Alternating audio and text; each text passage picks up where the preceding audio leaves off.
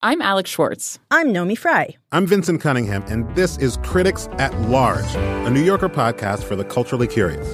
Each week, we're going to talk about a big idea that's showing up across the cultural landscape, and we'll trace it through all the mediums we love. Books, movies, television, music, art. And I always want to talk about celebrity gossip, too. Of course. We hope you'll join us for new episodes each Thursday. Follow Critics at Large today, wherever you get podcasts.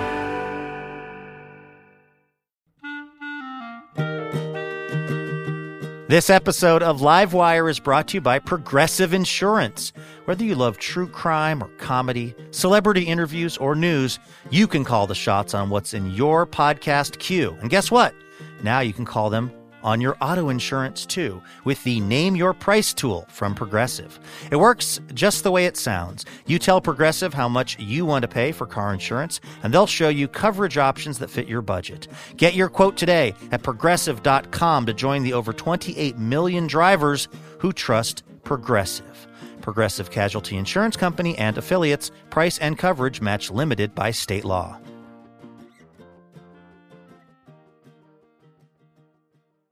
Randy, this experiment is designed to test your raw potential for psychic ability. Any questions before we begin? Yeah, Professor. When do I get paid? Oh, wait, did I just fail the test? You'll get your coupon good for any $10 purchase at the Student Union Food Court at the end of the experiment. Sweet, tater babies. Let's begin. I've written a thought on a card and sealed it in this envelope. I am going to now think that thought. If you think you can think of the thought I am thinking, say aloud what you think is that thought. Gotcha. Okay, 35. It's not a number, Randy. I'm thinking a thought. Oh, sandwiches?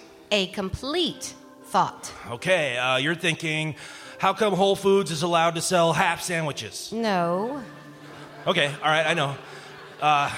You're thinking if you could buy hummingbird milk, it'd probably be super expensive. No. Baby swallows should be called sips. No. Chewbacca has a mustache. No. He does, though. Shave everything but his lip. What's left? Think about it. No. All right. You're thinking any man who says he's never peed in the sink is a frickin' liar. No. All right, how about this? If you love daiquiris, you should go someplace where the bartender's named Zachary. I bet they make a lot of daiquiris by mistake. No. Maybe there used to be a whole bunch of sexes when the battle of the sexes began, and now only 2 remain. We should call it a tie. No. All right, George Lopez must have had a testicle donor. It takes a lot of balls to divorce a woman who gave you a kidney. Okay, now it sounds like you're doing material. Wait, are those tweets? Okay, hey, what's the deal with Gogurt, huh? What's the deal with... Time's up. Oh, all right, so what were you thinking? If you love daiquiris, you should go someplace where the bartender is named Zachary. But I said that one. Oh, you did? Probably just lucky. You're not psychic. Takes one to know one, and I have genuine telepathic ability. Oh, yeah? Then what's going on in my mind? There are voices, music, beer, clowns. We're dealing with a short attention span here and a lot of random synaptic flatulence. There's a name for this phenomenon. Actually, it's...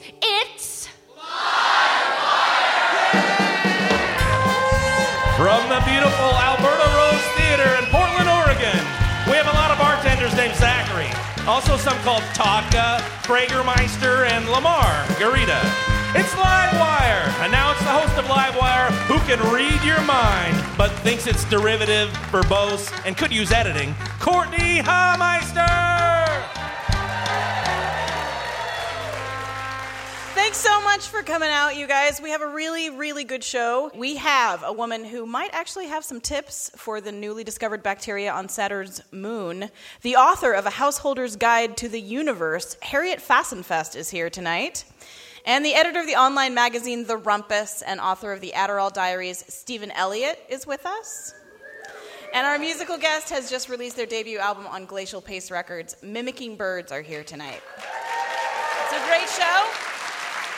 But first, I want you to meet the members of Faces for Radio Theater, Mr. Tyler Hughes, Sean McGrath, the beautiful Trisha Ferguson, the lovely Siren of Sound, Pat Janowski. And as usual, Scott Poole, the author of The Cheap Seats, is joining us tonight. Here's what happens. Scott sits in our audience during the course of just a single hour, the amount of time it took Dorothy Parker to fill her bathtub with gin. Scott writes a poem that encompasses what he's learned over the course of the show. So welcome, Scott, and get writing. And we can't do any of it without our wonderful house band. This month filling in, it's Jim Brunberg and the M-Chops.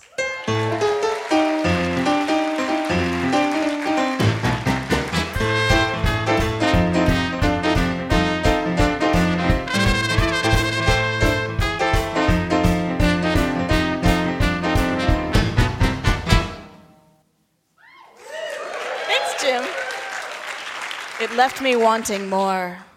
So we're going to be talking to Stephen Elliott later, and his book, The Adderall Diaries, explores, among other things, addictions. And now I'm kind of a wuss, and I've been mostly afraid to try drugs throughout my life. I did try pot once in high school, which led to an immediate trip to the hospital. Yeah, it was for fear that, quote, my brain is going to stick this way. So I am not a prime candidate for drug addiction. I do, however, have a little problem with just how much I enjoy food. And based on a recent NPR story, my addiction is more similar to a drug addiction than one might think. They reported on a Yale University finding that the brain responds to fatty or sweet foods very similarly to how it responds to, say, cocaine, in the way that continued use can create what they call pleasure pathways, or for the overeater, let's call them hotcake highways, that we just want to fill over and over again. Now, the way that they discovered this was that they took little baby mice and they fed them fatty foods from the time they were weaned until they were about 20 weeks old, at which time they had become obese, and I'm sure adorable. Can you imagine just these giant... Well, do you remember Gus Gus from Cinderella? It's like this army of Gus Gus's, right? I mean, Gus Gus must have had a BMI of like 50. And he was definitely the cutest one, so there's clearly like a totally different aesthetic among rodents than humans, like what's cute. But I digress. The point is that the mice had to keep eating more and more of these fatty foods in order to get the same amount of pleasure that they'd gotten before. So this is the exact same thing that happens with highly addictive drugs. So I'm really looking forward to the holiday party season because for overeaters, it's essentially like a month-long black tar heroin binge. And then it's followed by diet and half-ass workout season, which is like our version of rehab.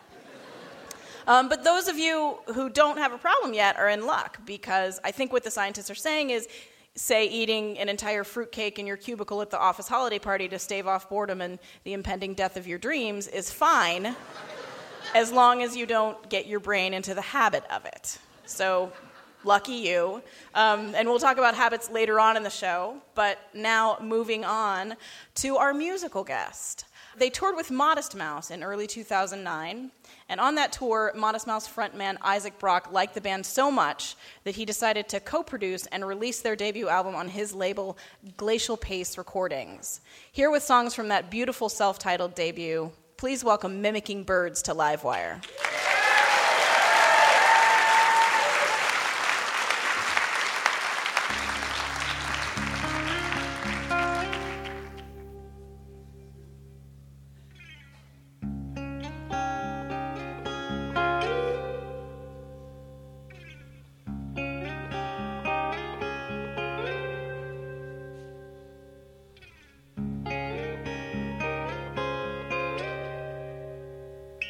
Part of the subtle yarn, constantly conscious of ours. With each and every breath of fresh air, we share this warfare, but it's all over there. So help them if you can, and you should leave them if you can. There'll be more damage done now. They turn and run. Surrender your guns, the coups won't. Nothing good's been done since when we learned to fly. Mimicking birds, we share the sky.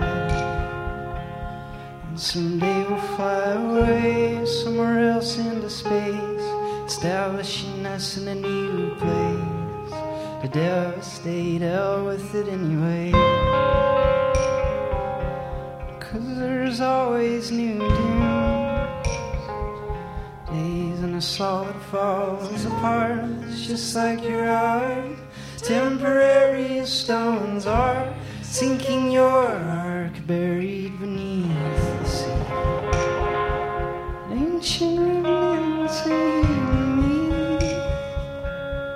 is all the modern day, where it's pretty safe to say we have turned into something monstrous, and overweight their various affairs,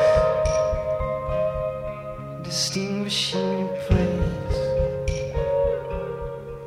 You'll never be ignored, all your information stored, indefinitely leave you on the cord, and can never afford hell with it anyway. Because there's always new dunes, days and the solid falls apart, just like your heart. Temporary as stones are burning your heart and get sucked into the sun. I'm just a normal organism.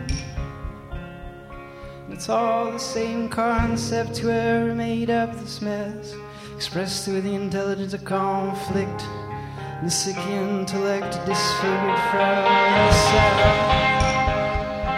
Suppose the devil makes his rise, your soul gets swept away, blinded by the light of day, and its ignorance gets convinced. Makes no real sense, like when we learn to fly. Mimicking birds, we share the sky. So someday we'll fly away somewhere else into space, establishing us in a new place, to devastate hell with it anyway. 'Cause there's always new dunes, days and the solid falls apart, just like your heart. Temporary as stones are sinking your ark. You'll die beneath the sun, guaranteed you'll be done, permanent as one day's sun. We're all one, son.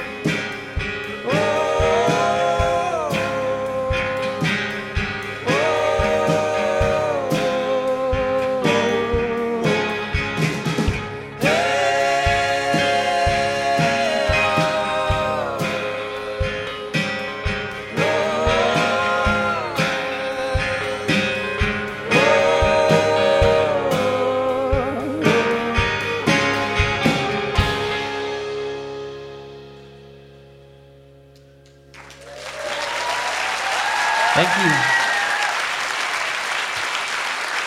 Mimicking birds.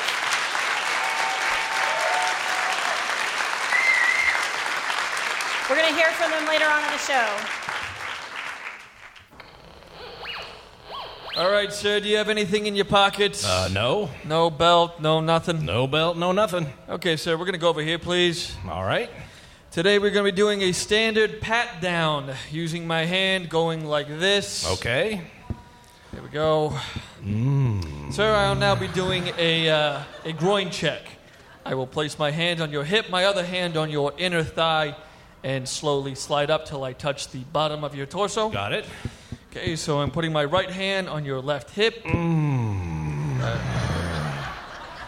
Excuse me? Nothing.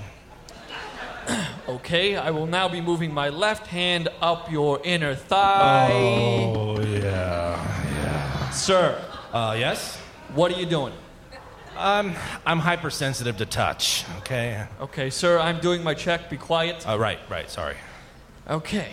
Continuing where I left off, I am now checking the upper inner thigh and what... Oh, yeah. Work that. Sir? Work it. Sir? I can't help it. Supervisor! Yeah, is there a problem, Jerry? Yeah, I got a problem. This passenger is refusing to follow my instructions. I am following his instructions. I told you to be quiet, and he's making sexy noises when I'm conducting my groin check. I can't control it. Okay, so you need to be quiet during the search. Is that like a rule or something? Well, not technically, but it's implied, sort of. I'll try my best. All right, continuing with the search. I'm now putting my thumb and forefinger... Yeah, do it. Oh, God. All right, so you're posing a security risk. Oh, now you're talking dirty, huh, baby? Yeah. All right, you know what? Forget it. Take your bag, get to your gate. Enjoy your flight, sir. Thanks. Hey, please don't tell my wife. And you know what? I am getting sick and tired of this. Oh, me too. Okay, move on through, ma'am. Okay, keep moving. Thank you. Wait, aren't you gonna pat me down? No, you didn't beep there. But I'm wearing an underwire bra. TMI, ma'am, TMI. Okay, look, buddy. I haven't been on a date in like 2 years. I mean, I've tried Match.com, JDate, even D&D chat rooms, and nothing. So I see on the news, that you guys are handing out gropings for the low price of a $200 ticket. And it's like, yeah, so you, sir, you are going to fondle me inappropriately. All right, hey, Chuck, can you come deal with this lady? All right, lady, let's go. Wait, that's not groping. That's just grabbing my wrist. Come on, I sold my entire vintage cat food collection for this. Can I at least lick you? Oh, jeez. Oh, no more, please. Oh, no. What? It's that Norman guy, the guy who flies every day. Oh, great.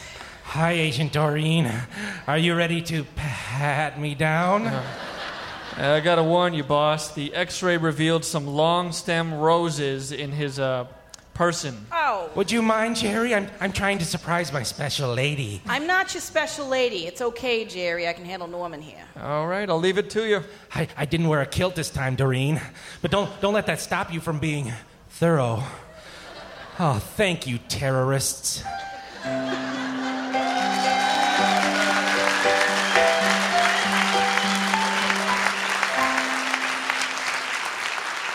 You're listening to Livewire Radio. With music, conversation, and comedy, we stimulate every part of your brain, including that unbelievably lazy section responsible for remembering where you put your keys. Coming up, author Harriet Fassenfest and Stephen Elliott and poet Scott Poole. We'll be right back.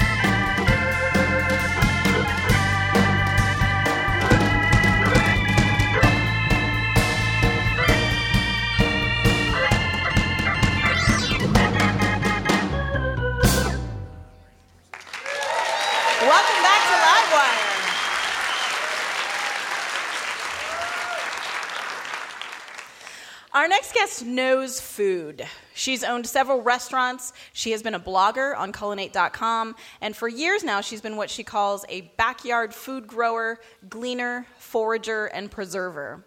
With her recent book, The Householder's Guide to the Universe, Harriet Fassenfest has taken up the banner of progressive homemaking and urban farming with a vengeance.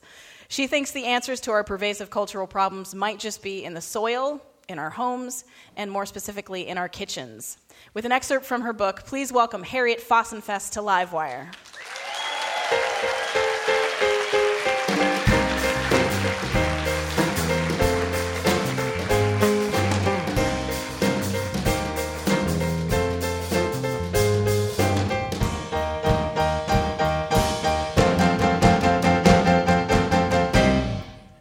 This is from the December chapter, goes in the months of the year, and this is from the kitchen. There have been 2 times in my life when my cooking has led to a tradition. Not created a new one, but adopted one that was already there. The first happened in late December many years ago and was precipitated by a hankering for black-eyed peas and greens. There was no good reason to crave them. I had grown up in the North. What did a New York Jew know of greens, peas, and ham hocks? Not much. So I opened The Joy of Cooking, page 287, Hoppin' John. Eaten on New Year's Day, this dish is supposed to bring good luck. Funny, I was reading that on the last day of the year. I took it as an omen. I decided to soak some peas. For 25 years now, I've cooked Hoppin' John on New Year's Day. Whether for big extravaganzas or a quiet gathering of friends, it's become a tradition. The luck part? Well, after moving to the Deep South, I learned there was some controversy as to what part of that meal was supposed to bring luck, according to legend. Some said it was the peas and some said the greens. Some said it was the sheer good luck of having anything to eat in the first place, which made sense to me. Gratitude seems to have a surefire connection to luck. It makes what you have into what you love, or at least something you appreciate. A good policy on New Year's Day, or on any day for that matter. The second time, things took a little less direct route. I had been thinking about the mess we are in, about the economy, how it works and how it doesn't. I was thinking about equity and wondering how we would ever right the world. I was sitting in my backyard scribbling down my thoughts when the pear dropped. It dropped from the huge old tree in our backyard. It dropped like all the other pears had dropped over the years, one after another, over and over, until each one found its resting place and fed the frantic orgy of fruit flies, lured by the sweet, sour fragrance of rotting fruit, vinegar, and neglect. Oh, we had made use of 1 or 2 of those pears in the past, but not many more than that. We ignored them as much as possible. Even though they created a stench, we weren't up for harvesting them, which is why I wondered, as I sat there writing, how I had taken it all for granted. Why I imagined that a solution started anywhere other than in our own backyards, which, as it turned out, started the epiphany that started the gleaning that became the spirit behind and contributed the dried fruit to my traditional backyard fruitcake. Throughout the months that followed, I went around picking the neglected fruit of the neighborhood. I found apples to dry in rings and Italian plums to turn into prunes. That year, we harvested the backyard pears to dry and store in buckets. When November came around, I cut them into little pieces to mix up for a cake. I thought about Truman Capote and his Christmas Memory, which was published in Mademoiselle in 1956. The story is set in 1930s and opens in the kitchen of a rambling house in a small rural town. An elderly woman stands by the kitchen window and proclaims, "It's fruitcake weather." This delights her 7-year-old cousin and best friend Buddy, who narrates the tale. Together they collect pecans from a neighbor's orchard to crack by firelight. Together they bake loaves for the people who have been kind to them throughout the year. It's an endearing tale, and I love the idea of knowing by the chill in the air that the time has come for fruitcake. I too chop nuts, walnuts that we buy from a farmer. I add more than the recipe calls for. It was a good year. Baked in muffin trays, these little cakes emerge from the oven fragrant and dense. Cooled, each cake is wrapped in a piece of cheesecloth soaked with quince-flavored liqueur. I repeat the dousing every few weeks, and by Christmas they are stewed. Now ready to be eaten, each one is wrapped in brown paper cut from a grocery sack, tied off with a ribbon. Then the husband and I drop them off at friends' and neighbors' doorsteps. It is lovely that something as mocked as Christmas fruitcake can be snatched from the clutches of a debased holiday tradition and emerge as something perfectly right for the season, steeped in its logic and lusciousness. What I know now is that preserving fruitcake in liquor will allow it to be stored for years. Like wines, cured meats, or aged cheese, it will keep and be transmuted over time. And when it is made well, with ingredients that are neither green or Rudolph red, with local fruits that were taken to heart, nuts from the farmer that you have supported for years, and quince-infused brandy that you made the year before, fruitcake becomes something good enough to share with friends, family, and neighbors. Harriet Fossenfest.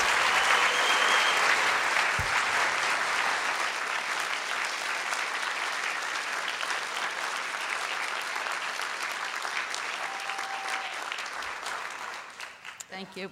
Yeah, that was wonderful. I wanted to just talk briefly about this word householder. And can you talk about it as it relates to homemaker and home economics? I read this essay by Wendell Berry, and he used the word householder, and I was very moved by it. But when I looked up the word, it was interesting because it comes from the Greek word economics, and the original definition is to manage one's household. Oikonomia, something is the Greek word. And that really resonated with me. And I thought homemaker was actually too constricted because it wasn't just the home. It was my relationship to the garden. It was my relationship to the soil. It was my relationship to the community, to the planet, to the earth household. Like home economics, but with a much larger net, I like to say. Well, we're moving close to January, and January is when people start to make changes in their lives. Is there anything that you're recommending that people can do in January to start moving toward this?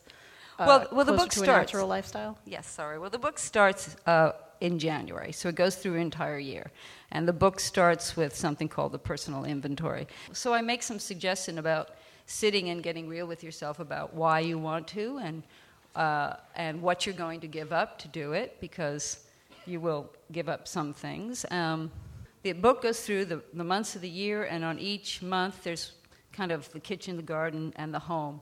And January starts with personal inventories, which is kind of what January is usually about. Well, that sounds like a good start. Yeah. So the book, it's A Householder's Guide to the Universe. Harriet Fossenfest, thank you so much for joining us. Thank you for having me.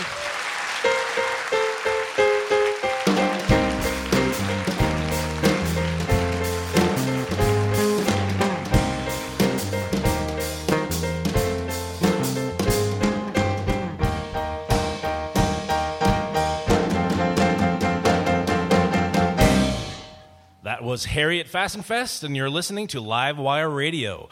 This last segment was not canned, but it will be preserved, thanks to Whole Foods Market, who offer up all kinds of produce, meats, and other comestibles for you to bring home and put up.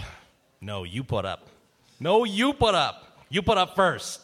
I'm not going to put up till you put up. On the count of three, we'll both put up. Tyler. 1. Just thank the nice people. Oh, thanks, Whole Foods.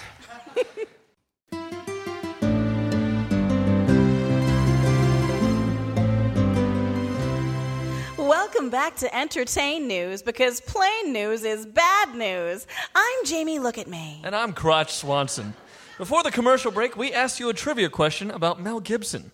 The answer was B, not C. Boy, remember when he was the hottest actor out there? Nope. How the mighty have fallen. Speaking of fallen, faces fall when you get old. Tell me about it. My face, my butt, my boobs. Well, you are 28. And that's why the world of cosmetics has become a $19 billion a year industry. Interesting. Is it, Jamie, or is it deadly? We sent our correspondent Laura Facemouth out to visit a cosmetic testing facility in northern Idaho. What she discovers may make you queasy, so grab something to hork into. Seriously, folks, you might throw up. Over to you, Laura. Thank you, Jamie. Crotch. I'm here at the Overton Cosmetic Testing Facility at an undisclosed location in northern Idaho. I'm speaking with... Please don't say my name, and okay. Also go ahead and blur my face. Oh, well, I'll just call you Doctor. Also too specific. Just call me Man. Okay, man. Our viewers love to stay pretty. Clearly, you help make that possible. What exactly do you do here? Okay, well, there are new cosmetics hitting the shelves on a virtually daily basis, right? Totally. Well, when a new cosmetic is developed, we run a series of tests on that product to make sure it won't injure our customers. Oh, good. One time I burned my thigh with my curling iron. For instance, here is a new foundation from Maybelline that we just received today. So, if I worked here, I would just put that right on my face like this. Oh, no, don't do that. Oh my, that burns. Okay, wow. So then, man, this would be a product that you would clearly send back for further development. Yes. Oh dear, this is, well, it feels, spicy? Is that the word? Yeah, okay, and now my skin is really sticky. Should that be happening? No. Okay, do you smell my face? Is that my face? Well, normally we don't test the cosmetics on our own faces. Oh, okay, I see. Well, then tell me this, man. Can you, smell my face? I can, yes. It smells like burnt Brussels sprouts. Okay, just gonna power through. So, if you're not testing these items on yourselves, how do you test them? Well, on a variety of household pets. Your dogs, your cats, bunny rabbits, an occasional snake.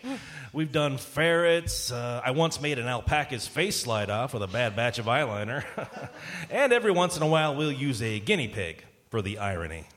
Okay, I think our viewers would love to see an example. Sure. Well, right over here, we have our kitten room. Now, as you can see... Oh, actually, I've gone blind in my left eye, but yes, sure. Well, as you can see in your remaining good eye, these scientists are cutting the hands, or paws, off of these kittens. Oh, yep. And it looks like the kitten paws are falling right into that Tron Legacy souvenir bucket. Boy, doesn't that look great. Are you excited about Tron? Oh, yeah. So, what exactly is being tested here? Well, we are making sure that the Tron Legacy souvenir buckets will stand up to severed kitten paws. We also test promotional merchandise for Disney, so... Interesting. Very important work. I'm just wondering, how often does a Tron Legacy souvenir bucket come into contact with severed kitten paws? You would be surprised. And if you step over here, this is where we're testing the Tyra Banks fragrance Ego by Tyra on some bear cubs. Well, you know, it might be the agonizing pain I'm in, but it looks like you're just holding those bear cubs underwater until they drown. Until they almost drown. That's an important distinction. We don't want to get in any more trouble with PETA. And that's not water, that's Ego by Tyra. We used to do the same with water, but then we lost that Dasani account. Well, thank you for this illuminating behind-the-scenes look at what goes into making consumer products safe for human beings. Can you call me an ambulance now? Back to you, Jamie and Crotch. Thanks, Laura. Make sure to get that eye fixed before December 17th so you can see Tron Legacy the way it was meant to be seen in 3D. I think I'm looking more forward to Yogi Bear in 3D. Oh, that does look great. Justin Timberlake is boo-boo. He is so talented, that guy. He really, really is. Before we leave tonight, we'll leave you with a fun fact to keep your brain a-thinking. The word Colgate in Spanish means go hang yourself. Sorry, Spain. Good night, everybody. Good night.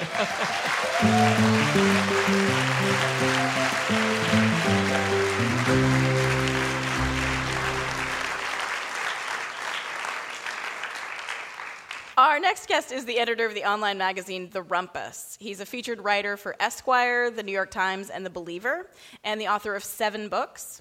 His latest book, The Adderall Diaries, was called Genius by Vanity Fair and the San Francisco Chronicle. If you subscribe to the Daily Rumpus email, you get an email from Stephen a day, and we highly recommend it. It's like a little mini memoir, and in it he wrote the saddest story about the domestication of Peter Pan that you'll ever read. Please welcome Stephen Elliott to Livewire.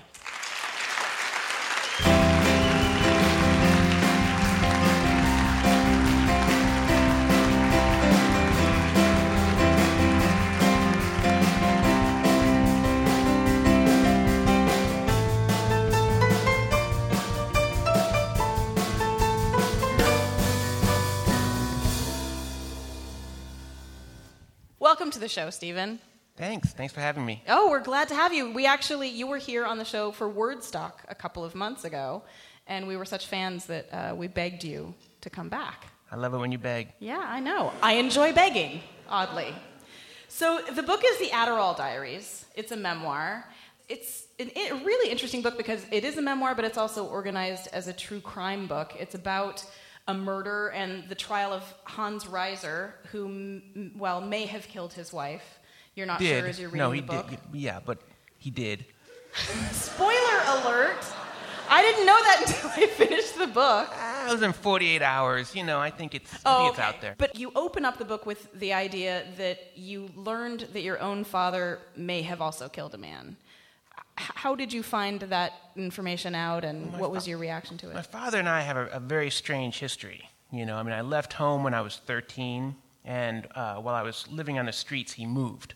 So then I was arrested, and they asked, where do your parents live? And I said, I don't know. And then I became a ward of the state. And then we didn't talk for a long time. Then we started trying to reconnect, and he sent me his unpublished memoir. He was also a writer. He'd written a bunch of books, but he had this unfinished memoir, and he sent it to me, which was strange because I have siblings in Chicago, but he wanted to send it to San Francisco to his son, the writer. And it took a little while before I even read it. And then one day I read it, and then in this memoir, he confesses to murdering someone who beat him up the same year that I was born. And I knew that the beating occurred because I had seen the pictures and I had heard about it many times. It was something that had weighed very heavily on him. And it was strange because he had actually beat up this man's son. So reading this, you get the sense that he deserved to get beat up by this guy, but then he, in fact, went and murdered this person. And I'd looked into it. I'd spent a lot of time looking into it. And what did you find out when you researched it? I found out that no murder quite like that had happened that year. I found a study that was done at the University of Michigan. There was no man shot with a shotgun while sitting in his car in Chicago, in city limits, the year that he claims to have killed a man. So why do you think your father would have confessed to a crime that he didn't commit? Well, it's interesting. Why do people do such things? I think that he didn't fight back, and I think my father is very macho, and so I think it was really hard for him to admit to a cowardice that I'm aware of because it runs in our family. So I'm like, I know what's happening here. But I think that was very hard for him because he's a very tough guy, and that was one thing. But the weird thing is, eventually I did confront him eventually, and thinking that we would get some kind of truth, and instead he led me to believe that it might have actually happened, though not as he wrote it. Mm-hmm. So I still don't really know. But it would be well within his character. He always had bail money. He often carried a gun. And people that are scared are much more likely to commit violent crimes than people that are strong and confident. Interesting. What do you feel the reason was that you wanted to follow this case, this Hans Reiser case? Do you think it was in some way connected to your father and this question? I had writer's block for a while. I had not really written anything in a couple of years, and there's various reasons for that. One of them, though, I think was related to these issues of identity, where I would be interviewed and my father was denying all of my stories. So I had written all these books set in group homes. They were novels, but they were very autobiographical. And my father would leave bad reviews of them on Amazon. He would call journalists, but it's fine. I'm okay with it. So he's essentially having a conversation with you through reviews. And then also, if I was interviewed, he would contact the journalists and tell them I was lying. The group homes weren't that bad.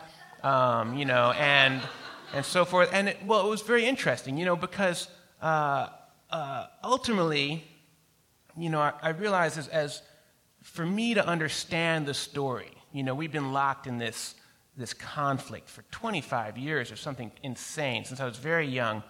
And, it starts where we have different interpretations of the event, right? Like, I feel like I'm an abused kid sleeping on the streets, and then I, identify as a group home kid.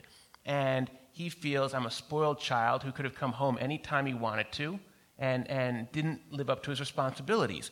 And in order for me to make sense of things, and, you start there, and then over time they move further apart, And so for me, it was essential not to convince him of my story, but I had to accept the truth of his story, that his story was true to him, and that to lie requires intent, and then I started to make some headway. But that's where I started from. I started exploring these issues of identity, and I just started writing. I didn't care about publishing. I was just going back to writing for the reasons I'd always written, which was to express, to find out who I was, my place in the world. And right as I started doing that, and I started taking Adderall again, which I had taken for years previously, so I just called it the Adderall Diary. So just keeping a diary. And then I get this phone call from a guy who I had helped with a magazine article on Hans Reiser. I helped him track down Hans Reiser's best friend, Sean Sturgeon. Now, Sean and I had like 3 girlfriends in common, using the term very loosely. Let it mean whatever you think it means. But he calls me and he says, your guy just confessed to 8.5 murders. So Hans Reiser, who's on trial for murdering his wife, and my friend is writing a magazine piece, and his best friend, with whom I have a myriad links, has now confessed to all these murders. And my father has confessed to this murder in this memoir, and I've been looking into that for years. And I just started following it. Not sure what I was doing, just following, not sure I was writing a book. And that's what happened. Truth is ultimately stranger than fiction. It's the kind of things, you couldn't, if I were to write these things in a novel, it would just be like, oh, that's ridiculous. Right. Well, and there's also this very easy juxtaposition in the book. It moves very easily back and forth between this discussion of this murder trial and your romantic relationships in the book. And I found that really interesting because it wasn't jarring in any way. It felt really natural. Is there some connection for you between violence and love? I will say this. So I remember, actually, I'm writing the book, and I'm thinking, how come I never have a girlfriend? How come there's no women in my life, And then I'm rereading... That's no women. Interesting. Yeah, and I'm rereading the book as I'm writing it, and I'm realizing, that's not true at all. There's lots of women. I have a problem, and it's not that there's no women in my life. It's something else. And you see that. This is one of the benefits of writing from personal experience, is you start to see your patterns. What's interesting too is that you write incredibly personal stuff about your relationships in the book, and you talk in the book about meeting women who have read all this stuff about you and want to date you. What is it like to begin a relationship where you're completely exposed but you don't know anything about her? Well, I think that's okay, because I feel like for me, writing is a process of coming out of the closet. So it's like if you're a transvestite and that first time you put on a dress, and that feels good, and then you go outside and that feels good, and then you go dancing and you're wearing a dress, and you can't remember all the times when wearing a dress was taking up your whole mind. And so for me, if people that I meet have read my work, that's fine, because I'm just out of the closet with them. It's not that we have nothing to talk about, but it's, we don't have to trip over things like, oh, you're gay, oh, you're into bondage, oh, right. you've been pierced and you've overdosed on heroin, and you can skip all that because that's all pretty boring anyway. But don't you feel like in the beginning of all relationships there is a power dynamic, and part of that power dynamic is information and who has it and who doesn't? What you give up? If you're playing a game, I prefer just to be open and honest. I don't find that to be problematic. I do sometimes think it's odd, like, that someone would read this book and then think, oh, I'll date this guy, Yeah. Because I wouldn't. Date you? You wouldn't date you. Not Seems with like the a prudent information. choice. Not with the information enclosed. Yeah, and it's not like, a friend of mine said recently, it's like, oh, I finally read your book, and, I'm so sorry. I didn't realize you were such a mess during that time. And I was like, that was not a time. That was not a phase. This is me. This book is still actually me, and I'm still this person, and I'm still that mess. Nothing has changed. Sure. Some things have changed, but at core, nothing's changed. Yeah. Well, and speaking of that, James Franco just bought the rights to this book and is going to turn it into a movie. He's going to adapt it. You hope. Well, he's actually, he bought the rights, and he was supposed to write and then direct and then also star. And then I said, would you mind if I wrote the screenplay? And he was like, really, man? Really? You would do that? Really? Because he's this very sweet guy.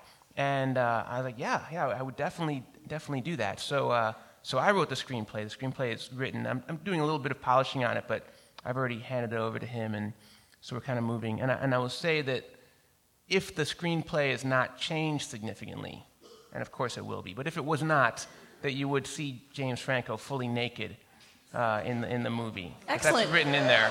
We appreciate your writing that scene. Yeah. And so does it end happily? Did you... It does. I mean, well, the thing is, the movie, even though the book is true and I stand behind it, it's true as far as it's not factual, because there's very few facts in the world. This is a microphone, that's a fact. But facts are overwhelmed by interpretation and memory. But the screenplay is not true. It's based on a true story, but there's a lot of fiction. I had to condense characters. I had to pull things out because there's nowhere near as much room in a screenplay. A screenplay is just 10,000 words. It's really just a frame. It's really almost like a guide. Like here's, the director and the actors then have to work from there. So it's really fictional ultimately, but once I realized that, then by the end of it, I'm living with someone, a successful relationship. There's, there's all these things. How does that feel to be in a successful relationship? It's what I've always wanted. Well, maybe when you see it on screen, you'll be able to emulate it. Interesting. You don't sound very hopeful. Well, it's been a total pleasure having you here. The book is The Adderall Diaries. It's a great book. Highly recommend you pick it up. Stephen Elliott, thanks so much for being with us.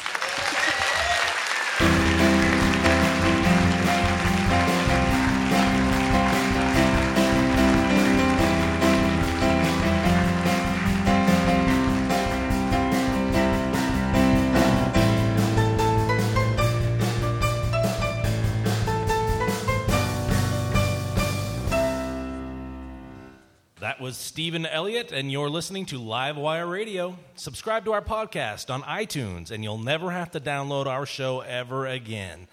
Think of all the time you'll save. But always remember, you'll never save enough time to make up for all the time advertisers have spent telling you you're going to save time. Get more information at livewireradio.org. Music tonight brought to you by Dave's Killer Bread and the bread of the week, Good Seed Killer Light. You know how in the Bad Seed, that weird girl in the pigtails did all that mean stuff? Well, this is the opposite of that. Nothing but whole grains, omega-3s, and fiber. Man, that girl was weird. Dave's Killer Bread. Just say no to bread on drugs. You're listening to Livewire Radio. With music, conversation, and comedy, we're like a great date, but without the part where you're trying to discern from subtle cues whether or not we're going to break your heart into tiny little sobbing, bloody pieces. We'll be right back.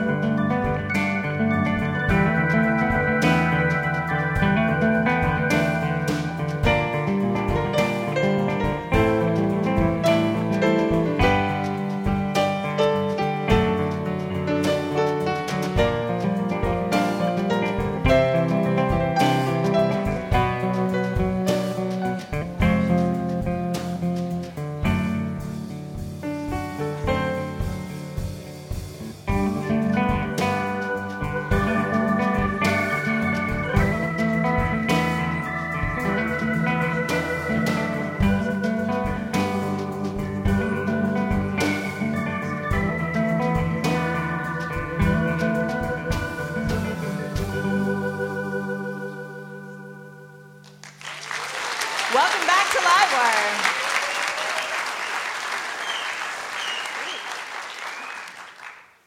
Ladies and gentlemen, once again, Mimicking Birds.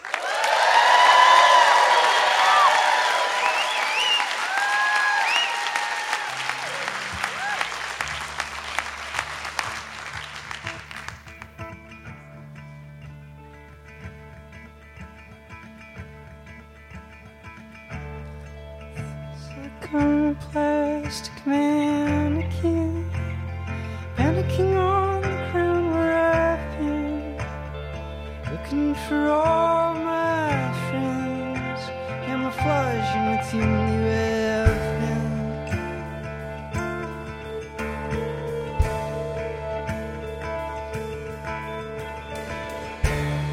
center of winter, beast of woe, slowly lowering down roads, with steep steps leading below him, through his soul they flow, making his way avoiding the day, thinking about things they might say, parading the terrain of your brain.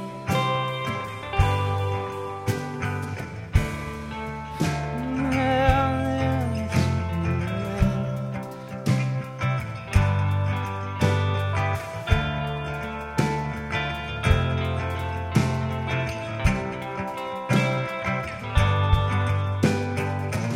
there's so now that I know you, this world keeps deteriorating underneath the raining down on mannequins panicking on the ground.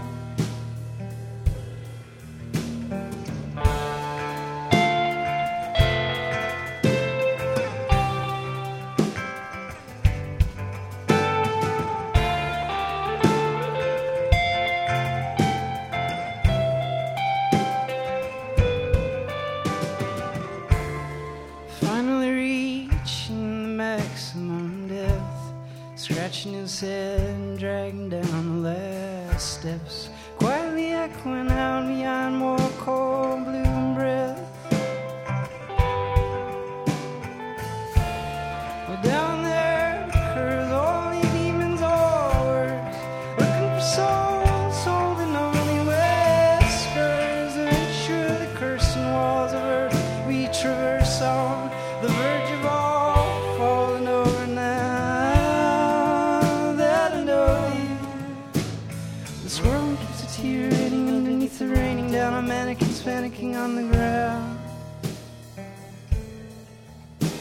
While I been hunting down my shadow, Yep's been running away again and I've been chasing it around. And every time I think I catch a subtle glimpse of it, keeps camouflaging it to the clouds. I bow my head there on beyond the edge of one round globe, floating, spiraling in the light, compact and illuminating who I've been.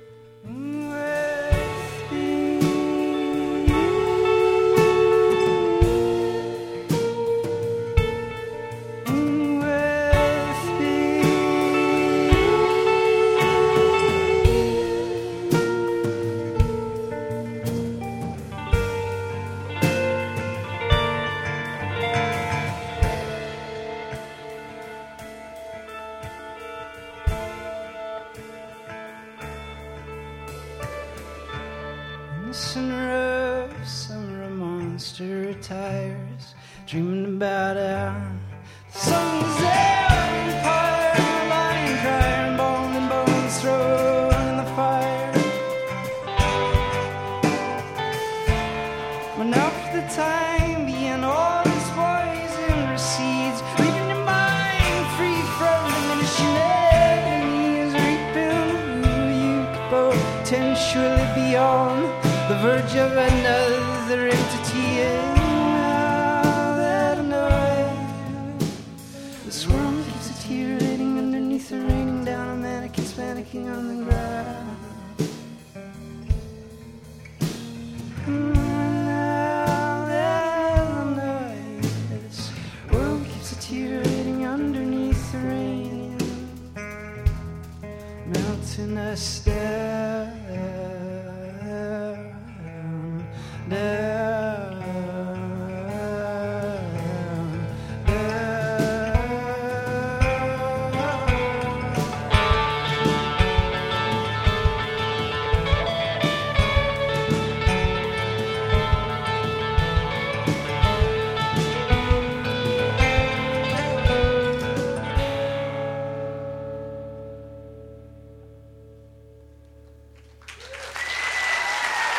you. Thanks a lot. Mimicking Birds.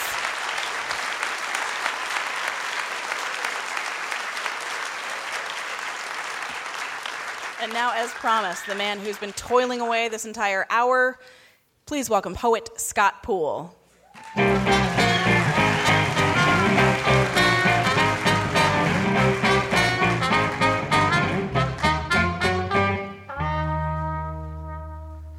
What I Learned Tonight by Scott Poole.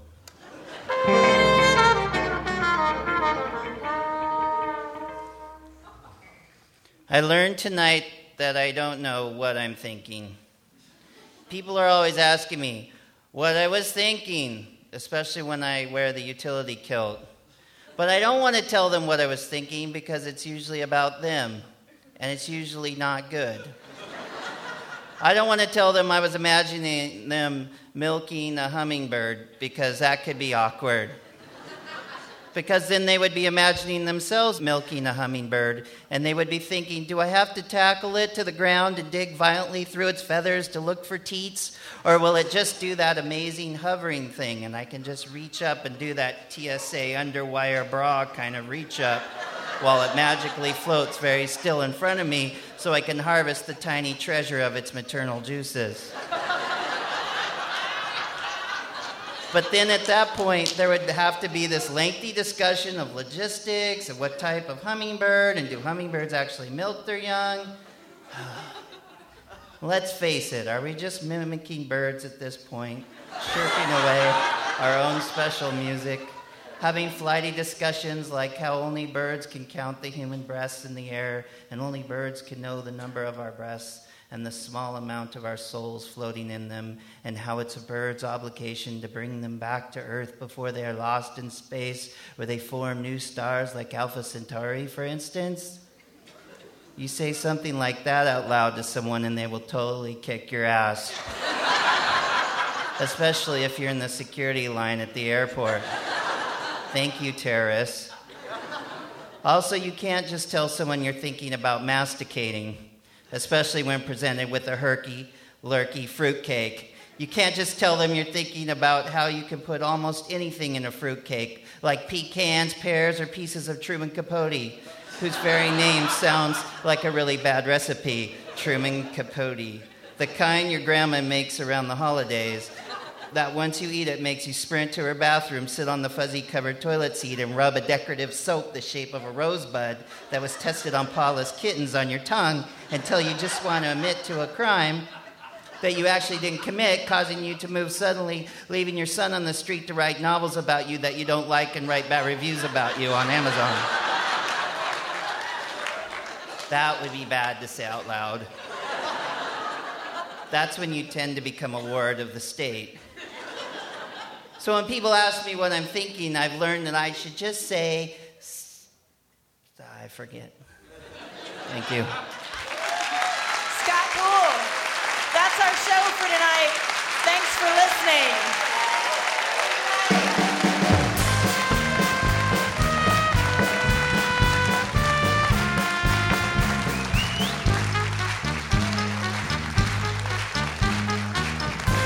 Thanks to our guests tonight, Harriet Fossenfest, Stephen Elliott, and Mimicking Birds. Our house band was Jim Brumberg, Dave Jorgensen, and Jonathan Newsom. Tonight's show was made possible in part by our sponsors, New Belgium Brewing Company, Whole Foods Market, Fitch & Associates, the Falcon Art Community, and Willamette Week. Additional funding provided by the Regional Arts and Culture Council, the Oregon Cultural Trust, the James F. and Marion L. Miller Foundation, and listeners such as you, fine people.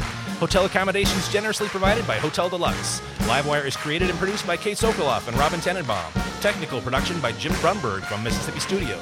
Recording engineering by Naleen Silva. House sound by Jeff Simmons. Thank you to Rose City Sound.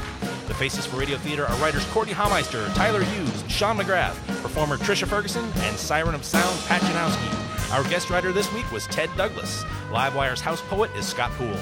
Production management by Drew Flint. Stage management by Stephen Alexander. Theme by Courtney Mondrelli and Ralph Huntley. Craft services by Whole Foods Market. Graphic and web design by Danger Creative. Web development by Amalgamotion. Podcast consulting by Morley Studios. Our operations manager is Adrian Schaefer. For more information about Livewire or to subscribe to our podcast, visit our website at livewireradio.org. This is Tyler Hughes with a personal message to a certain TSA agent. I owe you a pat down. Coffee?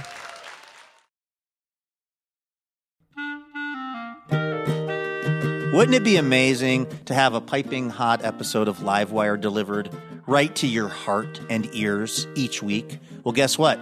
That can happen when you subscribe to the Livewire podcast feed, and you'll get the joy of surprising conversation every week. So go ahead and do it. It's super easy. You click on the button at the top of your podcast app, and bam, you are Livewire subscribed. And if you're still, feeling the love, if you're enjoying the show, hey, maybe you could hook us up and leave us a quick review. That'll help more people find out about Livewire.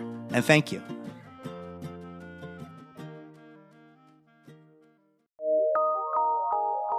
From PRX.